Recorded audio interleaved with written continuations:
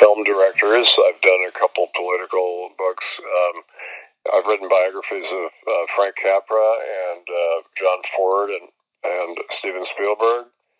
And I've done critical studies now of Ernst Lubitsch and Billy Wilder. And earlier I did one on Orson Welles. I did two other books on Welles of different kinds. And I did a critical study of John Ford with Michael Willington. So I've been, studying American film for a long time. And recently, Billy Wilder and Lubitsch, they're both... they've worked in Germany. Lubitsch is German. Wilder came from the Austro-Hungarian Empire, but they had a similar background in many ways, and then they came to Hollywood. So it was an interesting challenge to learn more about culture in Germany and various parts of Europe. So that was really fun. And Wilder has been a favorite of mine for more than 50 years. Well, actually, way back to Some Like It Hot, which is 1959. Was a big eye-opener for me. I call him my sex education teacher. Yeah. I was a very repressed Catholic kid, and I saw that, and Irma La Douce was another one that really opened my eyes very wide and sort of helped change my life. And I've been writing about Wilder since 1970. Mike Wilmington, I did a piece called The Private Life of Billy Wilder, which was a career overview for Film Quarterly. And I've been interviewing him for a long time. I went on the set of The Front Page in 1974 and interviewed him and his collaborators. And then I interviewed him several times over the years. And so I got to know him pretty well. And a lot of that is in the book. And I did some new interviews. But it's a critical study of his work from way back in Vienna. He started as a newspaper reporter and magazine writer. And then he did the same in Berlin, and then he became a screenwriter, and I wanted to study, his journalism relates to his films in many ways, and not much has been written about it. Finally, there was a book published in English of some of his journalism, but there are two books in German of his journalism that have more things in them. And then his early screenwriting in Germany wasn't very well known, and even his early screenwriting in Hollywood before he became famous, most people haven't seen those films, so it was really fascinating. One reason I choose to do a book, there are a couple of reasons. One is I get sort of angry about something that's false or a subject of misconception. I think Wilder, for all his eminence and fan following, he's misunderstood in many ways as a cynic and misogynist, and I don't think that's an accurate portrait. We can talk about that. But also, I didn't like the fact that he was unable to make a film for the last 21 years of his life. He was in internal exile in Hollywood, rejected by Hollywood, supposedly for being old-fashioned, which really bothered me. So those were, and then I just wanted to see all the films, like with Lubitsch. To see his films, I had to go to Germany, see a lot of them. Some have never come to America. Some have popped up on YouTube since then. And Wilder, I went to Germany, and that's part of the fun of writing a book, to research, and then the hard part is the writing of the book. Oh, yes. Some of the things you're talking about in your decision to write about Wilder apply to biography, too. That is, its sense of either wanting to sort of redeem someone who's been misunderstood.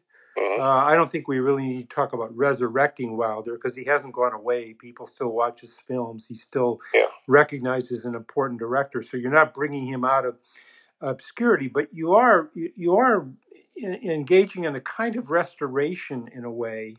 And as I was reading your book, I know you don't consider it a biography, but to me, I think, as I said to you in an email, if you took the biographical knowledge and the portions of your book out of the book, it would be a much drier, narrower in scope book, it seems to me.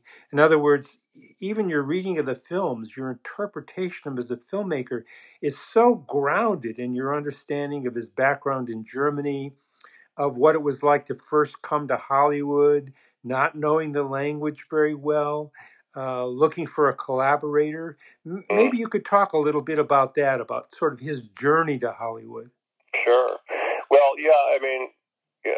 critical study, which is not totally understood by people, even some publishers I've found, is really approaching the work primarily. And, certain people have colorful lives and they talk about their films and, all that kind of stuff. And then there are directors like John Ford who never really wanted to talk about his work. He wanted you to see it for yourself and understand it. So when I wrote my biography of Ford, it's a biography, but also I had to reinterpret his work because that's where his personality comes through most openly, his emotions and his feelings and beliefs. They didn't come through in interviews or his personal talking to people. But I combined both. Those are called critical biographies, the Ford and Capra and Spielberg books. You're interested in the artist as a person, but we're mostly interested in the artist because he or she is, a good filmmaker. And so with somebody like Lubitsch or Wilder, you really need to know them and where they came from, the social context. Goethe wrote that to understand a poet, you must go unto the poet's land. And literally true. I tromp around, like with Spielberg, he grew up in 5 places, so I had to study 5 different cities and neighborhoods and interview people there, and that was really interesting in different social contexts and how it affected the person, and then you weave that in with the work, and they're mutually reinforcing. But sometimes the work, as Billy Wilder had to do in Germany, he had to work on projects that were not particularly congenial to him, and also when he first came to Hollywood, he was assigned to some projects that were kind of bizarre that he didn't care much about. And then he got more control over his work. And all 25 films that he directed are available on DVD, which is really terrific. But a lot of those early films are really hard to find. But the more you know about the artist as a person, you can tie that in with the work, and that's what we care about the most, even though some people's lives are very colorful, Yeah, I think that's right. I think it's especially with a critical work, the kind of yours is, it's going into that work, of course, into the film in a great deal of depth. And in Wilder's case, for instance, you deal with the criticism about him, and you mentioned this already. This sort of reputation that he has of being a cynic. If you look at a film like Some Like It Hot, for example, you've got cynical characters in there, but I don't see how you could say that was a film that was directed by a cynic. No, especially it's all wrong, really. I once, unthinkingly, in an interview with him, referred to him as cynical, and he said, but if I'm cynical, what adjective do you have for peck and pop pictures? I thought that was a great retort. And then I kind of apologized. I said, well, cynical is just another word for realistic, isn't it? And he said, yeah.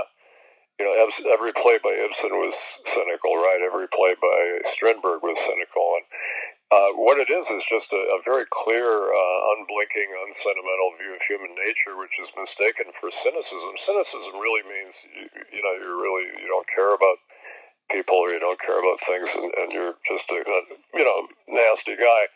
But he's not like that at all. He's, as I.L. Diamond, his writing collaborator in later years, said, he's a disappointed romantic. And I think that's true. You see that all through Some Like It Hot, which I've been rewatching because I'm going to be recording the audio commentary. And it's such an emotional film, and it's really about Tony Curtis, who's a cad. Yeah. And he is a cynic toward women. He treats women badly, and he learns to be a mensch, taking the word from The Apartment. Jack Lemmon's character becomes a mensch by standing up for what's right and for himself, and by taking care of Shirley MacLaine and helping rescue her from the truly cynical boss who exploits her. That's cynical behavior. The characters can be cynical, but quite often the underpinning of a Wilder film is somebody or a couple who are very jaded and very, as Marilyn Monroe sings in Some Like It Hot, I'm through with love, I've stocked my heart with icy frigid air. She's gotten to the point where she thinks, she's tired of being mistreated by men, so she's going to retreat into herself. And a lot of Wilder characters do that. There's a self-protective shell, which he also had, because he had kind of a tough life, and went through the seamier parts of life, and he suffered from anti-Semitic persecution in Vienna and Berlin. And so he had a hard shell, and Walter Matthau defined that to me as witty repartee was Billy's shield. And so it's kind of hard to get, when I interviewed him, I got a lot of frank comments from him, but he had this veneer of wisecracking. He was a tremendous wit, and that covered his emotions to some extent. But they would come through sometimes when you'd ask him about the right thing. And his films are full of emotion and caring and compassion toward his characters. And he portrays some really tough characters, and some of them are irredeemable, like Barbara Stanwyck in Double Indemnity. But even Kirk Douglas in Ace in the Hole, who's a real heel newspaperman who keeps a man buried in a cave to get a story. And when the man is dying, Douglas gets very guilty and basically allows himself to be killed to punish himself. And so there's even a total heel like that, has a human side that comes out as the film develops. That's the tragic progression of a character. You see that in classical tragedy. So Wilder, to me, is not a cynic at all. He's a romantic, and he admitted that on a few occasions. And Jack Lemmon said he's really a softy at heart. He's a warm-hearted guy, but he concealed it very cleverly. And a lot of the books on Wilder dwell so much on his wisecracks, which are wonderful, that they kind of obscure the feelings behind the man and the work. Yeah, well, I imagine he had to develop that tough, even wise guy exterior in a town like Hollywood, given the different kinds of producers and Hollywood moguls and so on that he had to deal with. It is a form of a kind of protection, I guess. Yeah, anybody who works in Hollywood for a long time, has to be a tough guy. And John Ford is the classic example. But Ford was a deeply emotional guy, and you could tell that from his films. And sometimes in person, I interviewed him, and he was quite sarcastic and difficult, but there were moments of emotion and warmth that came through. But Wilder had that veneer back in Germany. Paul Kohner, who became a famous agent, he knew Wilder in Berlin, and he was a producer of his first film, and he said Billy had been through everything. You got the feeling there is a guy who'd been through everything, even in his young years, and he was had a real tough facade back then, and newspaper people tend to get like that. I've been a journalist since 1960, and it's kind of like doctors and nurses. When you operate on somebody, you can't show emotions, you can't cry when you're operating on somebody. So they often make wisecracks, like in the MASH show and the movie. And the same in journalism. There's terrible cynicism, and but it's self-protective. I found that as a journalist, I would find myself getting very emotional every day. I'd open the paper and there'd be some horrible crime or something, and you can't allow yourself to be overwhelmed all the time by the things you learn. And then if you interview people or go to a scene of a disaster or something, you can't be standing there crying. You have to have a tough facade. And so there's a lot of gallows humor that goes on in newspaper offices and hospitals, for example, and Wilder is in that vein. Yeah, very much so. Now the Billy Wilder you described, the director, he sounds very contemporary to me. He doesn't sound at all old-fashioned. So what happened to those last 20 years? Well, yeah, when you see his films today, they seem remarkably fresh, as you say. And his view of women, for example, is really advanced. And Molly Haskell, who's a terrific historian of women in film and other things, she gave me a very nice blurb from my book, and she said that it has a fresh and original take on the women in his films. And she thought his lack of sentimentality made him seem very modern, because you look at a lot of old Hollywood films that are, often good, but they tend to be sentimental about human nature and about women in particular, and they divide women into Madonnas or whores quite often. But Wilder sees both sides in all human beings. We all have flaws, and we all have some strengths. And there are a lot of good women in his films, people he admires, that people don't talk about much, but I have a whole section on that. But he seems to deal with issues in a very sophisticated, modern way, and very knowing. And What happened in his later life was, he was always pushing the envelope of censorship, and I call him the bull in the china shop of American Puritanism. In the 40s and 50s, he was pushing boundaries. Some Like It Hot really helped push American films toward the breaking of the code, which happened in the next decade, but he was ahead of the time. And The Apartment in its time was considered very risque. It seems very realistic today, but some people were offended by it. And Kiss Me Stupid caused a huge uproar. And a few years later, it got a PG rating, and it's a terrific film. It's about small-town hypocrisy, but he doesn't pull any punches. But what happened was when the code collapsed in 66, 67, anything went, basically. You could say or show almost anything on the screen, violence and sex and profanity. And Wilder wasn't interested in that. He came from the Hollywood tradition of being subtle and oblique. Lubitsch was his mentor, and Lubitsch was extremely subtle and sophisticated. He didn't show things directly. It was often oblique. And it's more subtle and very fun and suggestive, and it puts it in your mind more than on the screen. So Lubitsch wouldn't show two naked people rolling around in bed. It would be kind of boring to him.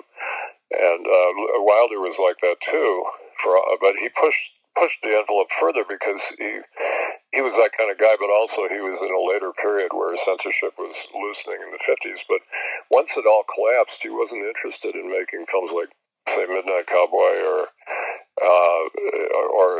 even the porno films that were popular in the 70s, like Deep Throat and Behind the Green Door. He went the opposite direction, and his latent romanticism came to the foreground in films like The Private Life of Sherlock Holmes, which is a lovely, very romantic film, but about a very jaded man who finds love in a difficult way. And then he made Avanti, which is a beautiful romantic comedy, but it's about two people who reenact the romantic relationship of their dead parents, which was not a theme that the audience wanted to see in 1972. Romanticism, I remember this well, was considered a dirty word. If people wanted to insult you, they'd say, you're romantic.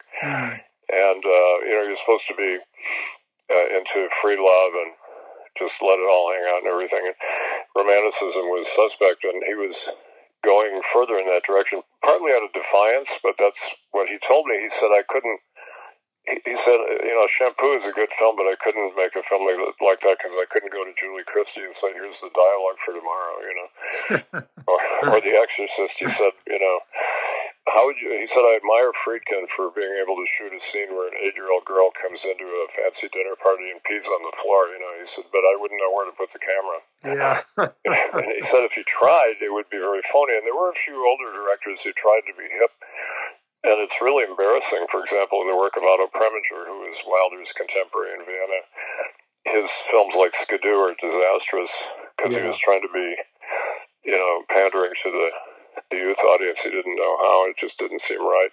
Yeah. So Wilder stuck it out, but he had lost his audience pretty much by 1970, and that was part of the problem he had. But those later films are very fascinating and beautiful and extremely romantic, but also they have his jaded side in them. Yeah, I think that's one of the great things about your book is that I think those later films people don't know as well, and therefore your book really does a service. The perceptiveness in dealing with those films, I think, is really important. Thank you. I hope that it does get people to go back and see Private Life of Sherlock Holmes, which I reviewed at the time, and I loved it, but it didn't do well at the box office. And Avanti is just a terrific film. I showed that to some friends recently. I thought they'd like it, and they didn't like it. I mean, it's kind of hard to know what people will go for, but Fedora is another film that's very interesting. That's a kind of a mixed bag because he had great trouble with Mark Keller, who was the star, who was miscast and not very good, but even her badness is kind of expressive in a way because she plays a character who's really not a competent actress, and somehow it works. But it's a very moving film in its reflections on the changes in the film business. It's a very dark film. My friend Bill Crone, the Hollywood editor of Cahiers du Cinema, described it to me as Billy Wilder tap dancing on the grave of Hollywood, which I thought was a great phrase. And it sort of captures his later work. He and Diamond realized they had lost their audience, and in some ways it depressed them, but they just kept doing the kind of films that they liked. And Dave Kerr pointed out in his review of Fedora that Wilder is speaking to some audience in the future when people might understand things better. Maybe we've got to that point. As you say this, I'm thinking of your book's title, Dancing on the Edge. Maybe you want to say something about that. Yeah, I was reading a book by Peter Gay, who's a good historian of Weimar, Germany, where Wilder lived, and they had great cultural ferment and turmoil, political turmoil, and it was a very exciting time, but Nazism was starting to build up its ugly head, and Wilder had to flee, but he had a phrase similar to that. But Wilder's always been on the edge of things, the edge of the different sides of human nature. For example, we all have, the self-destructive side or the cruel side, and we all have compassionate sides. So he's on the edge of that, but he's also on the edge of social problems. And, I think Gay or somebody else wrote about dancing on the edge of a volcano, which was what artists were doing in that period. And Wilder kind of continued doing that throughout his life. He was always kind of a exile at heart, and he always had the sense of society is precarious and human nature is dangerous. And but he was a dancer in his youth too. I mean, he's a very stylish guy. His films are very elegant, and stylish, and funny and witty, and so that kind of balances the dark side. And he was a tea dancer, as they called it, Eintanzer, in Germany. In the late 20s, he wrote a wonderful series called Waiter, Bring Me a Dancer, which is a 4-part series about being a tea dancer at a Berlin hotel where older ladies and sometimes younger ladies would dance with these guys who were very elegantly dressed and everything, and these men would get tips, and so they had to kind of be super charming and nice, and it was a tough job. And he writes about all the role playing that goes on. It's like a Billy Wilder movie. It'd be a terrific film if somebody would film it. And he sometimes said he took the job just so he could write about it, but he admitted to me that he actually was really struggling at that time as a freelance writer, and he just took that job because some friends of his who were dancers said there's that job available, so he did that for a while, and then he had the idea of writing a series about it. So that was the true sequence. So he had that experience, and it's kind of a quasi-gigolo role, and there are a lot of gigolos in his films who are kind of deadened emotionally, but they have to go through the romantic facade for money or for survival. Joe Gillis and something like Sunset Boulevard is a classic example, and that's part of the dilemma that he explores over and over again in his films. There's a still from Some Like It Hot, maybe more than one I'm familiar with, where Wilder is dancing with Jack Lemmon or showing him how the dance is going to go in Some Like It Hot. Yeah, he was showing him that tango that Lemmon in his Female Guys does with Joey Brown, which is one of the highlights of the film. And Wilder was a really good ballroom dancer, and he had a girlfriend in the 20s, and they would teach people, give private lessons in dancing too, and he was really good at things like the Charleston, the dances, popular dances of the time. He loved jazz, he loved American music, he loved popular music throughout his career. He uses music wonderfully in his films, and one thing I found that was sort of surprising is that Wilder made a lot of semi-musical films. In Germany, they had this kind of peculiar genre where popular films would often mix in a lot of songs, and some of them were inane and some were pretty good, but it was kind of a struggle for the screenwriters to make them blend with the story. But then when he came to Hollywood, he was kind of typecast for a while as a German operetta writer, and so he did some musical films in the 30s, and then even in his his directing period in Hollywood, he did a lot of films that have a lot of musical content. Sometimes a drama like Foreign Affair has a whole strain of terrific songs by Frederick Hollander that Marlene Dietrich sings, and she's a cabaret entertainer. And Kiss Me Stupid is about 2 songwriters, so there's a lot of music in there, and Dean Martin is the singer. And Some Like It Hot is a quasi-musical. It's kind of a catalog of some of the best pop songs of the 20s. And And so he had kind of a consistent run of semi-musical films throughout his career, and that's something people have kind of neglected. So that goes along with the whole dancer image of Billy Wilder. Yeah, yes, it does. Now, there's a question I have to ask you, especially since the title of this podcast is A Life in Biography, and I think I know the answer, Joe, but I'm going to ask it so that the biographers who are listening can hear this as well. How come you aren't doing biographies? Well, yeah, I wrote a book called Frankly, Unmasking Frank Capra, which you very kindly appreciated as a biographer. You understood it's a tough racket. I mean, it's great fun. I love writing biographies, but they're often difficult because people give you a hard time, families and the subjects sometimes if they're living, and getting the papers is sometimes difficult. Henry James wrote the Aspirin Papers, all about that kind of dilemma, which is terrific. And the Capra book was just a nightmare. I had 4 years of legal battle to get that out with Capra's archivist, Janine Basinger, and my own editor, Bob Gottlieb, the famous editor at Knopf. We're both trying to stop the book or neuter the book, and I had to fight to get that out, and I had to switch publishers. It was just terribly draining psychologically and economically and physically. But I felt triumphant that I got the book out. But I wrote a long book going through all the Kafkaesque details of that experience. And I've written really 3 big biographies, the one on Ford and the one on Spielberg. And those 2 weren't as hard to do as the Capra book. Nothing could be harder. But the Ford book took 30-some years.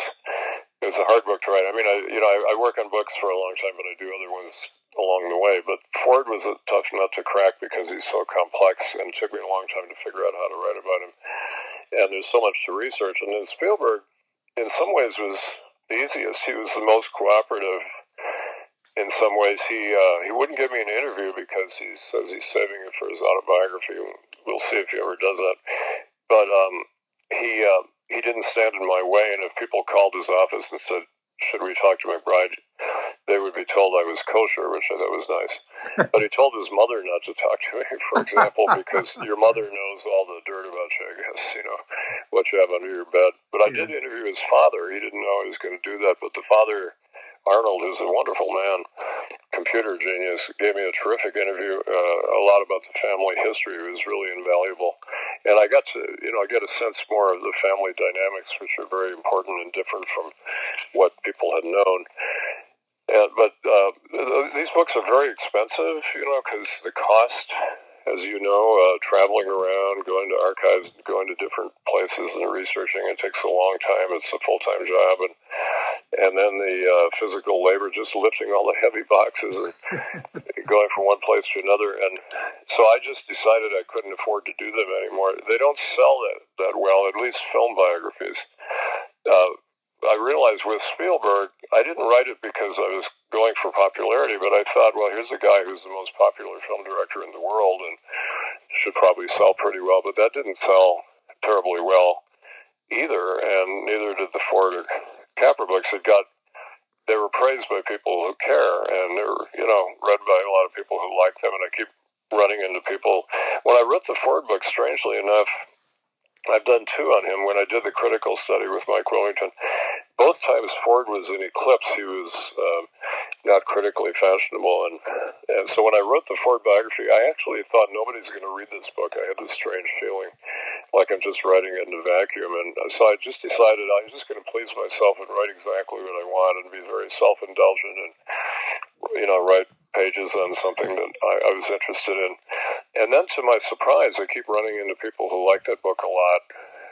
You don't know who's reading your book, but it doesn't amount to a lot of sales. And so the money doesn't justify the work. And I go into deep financial hole every time I do a biography, and I really can't afford to do that anymore. Yeah. After the Ford book, I decided I can't do this anymore. And it's kind of sad because, I would like to, it's very challenging and inspiring to write a biography. But critical studies, I shifted into that, and I started doing that when I began writing film books. And so I've gone back to my roots. And I find that very stimulating. It's just as much fun in some ways. The only thing that's different is you don't get to go traveling around and meeting a a lot of fascinating people. Like with Spielberg, I interviewed 327 people, and it was great fun meeting all these people and talking to them. And as an old journalist, I just love talking to new people and hearing their stories. And Capra, I've met a lot of amazing people. Wow. But you don't do that as much. I did a few interviews for the Wilder book to fill in things that were important that I needed to know. But aside from that, it's very lively and stimulating. And I went to Germany, as I said, to study both Wilder and Lubitsch, and it's an adventure in its own way. It's a different kind of adventure, but I like doing both. But biographies, I just can't do anymore. Well, it's understandable. A couple of things you said, I think that many biographers understand. Sales. It's very difficult to make back even what you spend on the book. I spend a lot on these books. I mean, what happens is you get an advance, and it's never enough for the amount of work. Because you could do a kind of sloppy book for the advance they give you, but I wouldn't do that. I really dot every I and cross every T, and to do that requires you pour your own money into it from other sources. Like when I did the Ford book, I can't believe I did this. The last 2 years of very intense writing, I wrote 100 magazine articles at the same time. I just can't believe that I did 2 a week. Yeah. And, just to support the book. And I wrote a television show to support the book that I would have preferred not to have to do. But, you pour your own money into it, and then it doesn't pay off. And unfortunately, there aren't that many readers who care about film directors. And I sort of made the joke, it's sort of half serious. It was Spielberg. The people who like Spielberg don't read books, and the people who read books don't like Spielberg, kind of a catch-22. But there just isn't an audience for that. There may be more of an audience for books about movie stars, but I've never found a movie star interesting enough to write a biography of. I thought of Spencer Tracy, who came from my hometown and went to my high school. Yes. But somebody was doing one, and she never did it, and then James Curtis did a good one on him, so I didn't have to do it, but he would have been interesting. But I can't think of any other star that would be worth my time writing about. I think directors, especially writer-directors, have a lot more control over their work, and stars kind of are at the mercy of projects that come along, and so a lot of the story is about their private lives. I'm not that interested in digging into people's sex lives or things like that. I go into that where it's relevant, but it's not my main interest. Sure, yeah. Well, is there something I should have asked you, Joe, that I haven't asked you? No, I guess just what I'm doing next would be. Yeah, what are you doing next? Usually, usually biographers don't want to say, but I guess it's different if you're doing a critical book. What's that? What's different? I was going to say, often when I ask biographers what your next book is, if they don't have a contract yet, they won't tell me. Oh, well, yeah, I keep it under the vest, until I'm ready to talk about it, till the book is kind of announced. I don't blab it around, but I've been very busy the last few years, even more so than when I was younger. And I've got a update of my Orson Welles book, Whatever Happened to Orson Welles, A Portrait of an Independent Career, which came out in 2006 from University of Kentucky Press, and University Press of Kentucky, I'm sorry. It's an unusual book because it's part memoir and part critical study. I knew Welles for the last 15 years of his life, and I acted for 5 years in his film The Other Side of the Wind, which finally came out in 2018. It took 48 years to come out. Josh Karp wrote a whole book about that. My book has about a third of it is about making that film. And then what I did was I wanted to study why he became an independent filmmaker in his later years, totally independent of the studios and making films, literally home movies at his home, mostly with his own money. But I realized to do that I had to go back to the very beginnings of his career, and I was inspired by my friend Douglas Gomery, who's a film scholar I went to college with, who said that Welles was always an independent filmmaker, but he briefly had the resources of major studios in the 40s, but then after that he more or less didn't. And I thought that was a good insight, so I had to kind of re-study his whole career, but I didn't want to write a humongous book because poor Simon Callow is writing a big biography of Wells. He's on volume 4, I guess, now, and Yes. it's like Robert Caro spends his whole life writing about Lyndon Johnson. Of course, his Robert Moses book is a great, great book.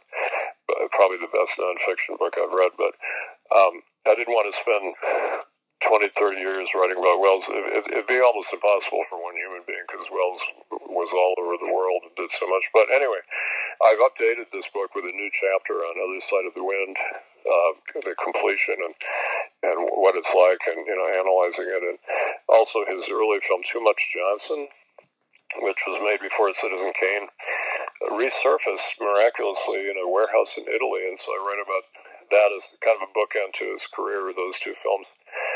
Although he's still busy, even though he's been dead for a long time, because he left behind a lot of unfinished works which people are still working on. And then I have a book on the Coen brothers that's coming out in March. The Wells book will be out in January. The Coen brothers book is called The Whole Darn Human Comedy, Life According to the Coen brothers, and it's a critical study. It's shorter than my usual book. It's kind of loose, fun, short, kind of essayistic book about their career. I love the Coen brothers. I think they're kind of the modern equivalent of Billy Wilder. Yes. They're very sardonic. They're very dark. They mix in daring ways violence and comedy in ways that some people don't like. That it's controversial. So I'm doing what I do often is I defend them against their critics who are misguided in my view. Although I don't like every Coen brothers film, but I'm trying to set the record straight on who these guys are, why they do this, and why it's good that they mix genres. They're very versatile, like Billy Wilder, too, but they deal a lot with sexuality and relationships in a very modern way. And I have a long chapter on their latest film, The Ballad of Buster Scruggs.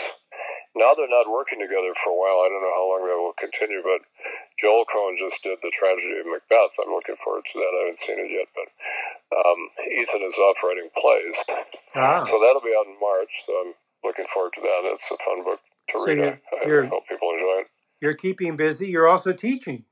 Yeah, I teach full-time at San Francisco State University. I'm teaching a course on Lubitsch and Wilder right now, and screenwriting I always teach, and I'm also teaching a course on how to write about cinema, and I'm using The Searchers, the John Ford classic, as the object of study for the whole semester, and I'm having them read the novel by Alan LeMay and a very good book by Glenn Frankel on the history behind the film and the making of the film. So we're really digging into one film. I've always wanted to teach a course on one film, so it's really kind of lively and fun. I think the students are enjoying it. Fantastic. Listen, it's been a pleasure talking to you. Thank you. It's been great talking to you, and I really admire all you do, and you're such a prolific and knowledgeable biographer. We could talk about your work for days. Well, thanks very much. I will get this podcast processed and send a link to you so that the whole world can know. Yeah, thank you. I really appreciate it, and thanks for letting me mention those two upcoming books. Oh, sure. Anytime. Yeah. Well, it's great fun, Carl. When do you think it'll run? I'm hoping within the next hour or so. Oh, wow, that's great. Yeah, so I will certainly send you a link. What's the name of your podcast again? It's just called A Life in Biography. Great. Yeah. Well, it's really fun, and you asked great questions, and went very smoothly. And again, thank you for being flexible and doing it on short notice. That's really nice. Oh, my pleasure. Thanks for the good review, too. That was really terrific. Yes, that's really nice. People who don't know already, a review of Joseph McBride's Dancing on the Edge. Billy Wilder, Dancing on the Edge is in the San Francisco Chronicle, available online and soon in print. Thank you. Yeah, the book is just about to come out from Amazon and Columbia University Press. It was a little delayed because of COVID. Shipping is delayed in almost every business. Yeah. But it's been out in ebook for 2 or 3 weeks, so you can read it that way. But it'll be out in hardcover very shortly. Very good.